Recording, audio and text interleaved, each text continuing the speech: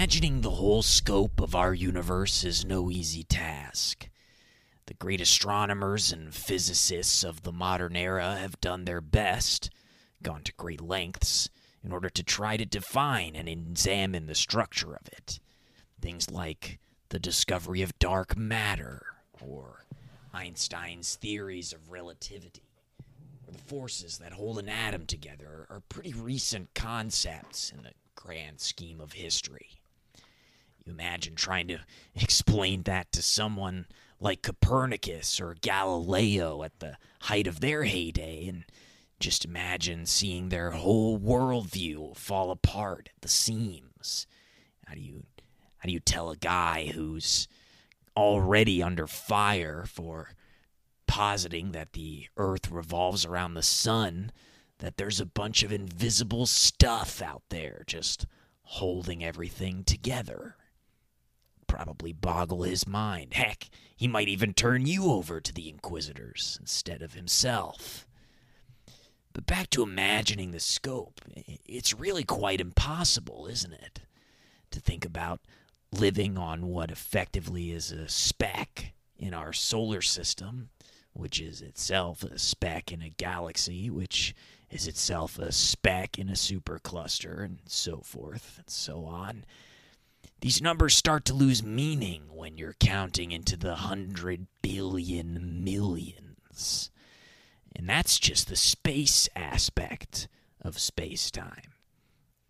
Thinking about the time part is, well, that's a whole other thing entirely. Perhaps we can think about the end of time the way that theoretical physicist Brian Greene does. He describes the idea of moving along time the same way that one might move along the globe to a point. He says, quote, "Imagine walking along and asking someone for directions north, and they point you northward, and you keep walking. You walk north for a while and ask another bystander for directions north, and they point you along that way as well. Eventually, you reach the North Pole and ask someone there for directions north, and they would say, well, that question has no meaning here. There's no notion of going further north than the North Pole." End quote. Which means that heading in the same direction of time that we're going will, by necessity, bring us closer to the end. Not to jump ahead of myself here, but it really does start to feel like the time is wrong. If that phrase doesn't already strike you as familiar, we'll certainly cover it in more detail later on. But to pass the end of time, as hard as it is to wrap your head around, is exactly what we're doing, even to this day.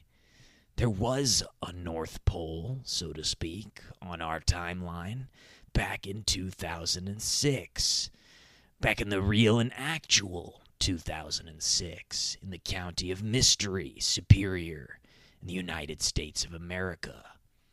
We saw an incredible event take place that extended the length of time in that town, and what you can understand about Mystery Superior is that it's pretty much just like any other place, only more so.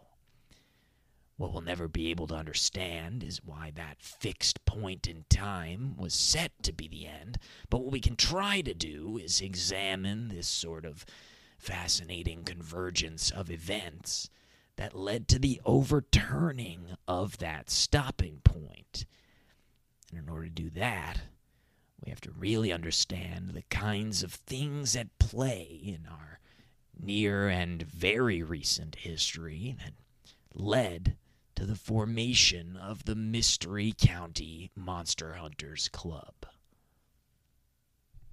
He is a salamander wearing the skin of CEJ, the boy that you all knew and loved. Probably the most disgusting thing I could possibly do.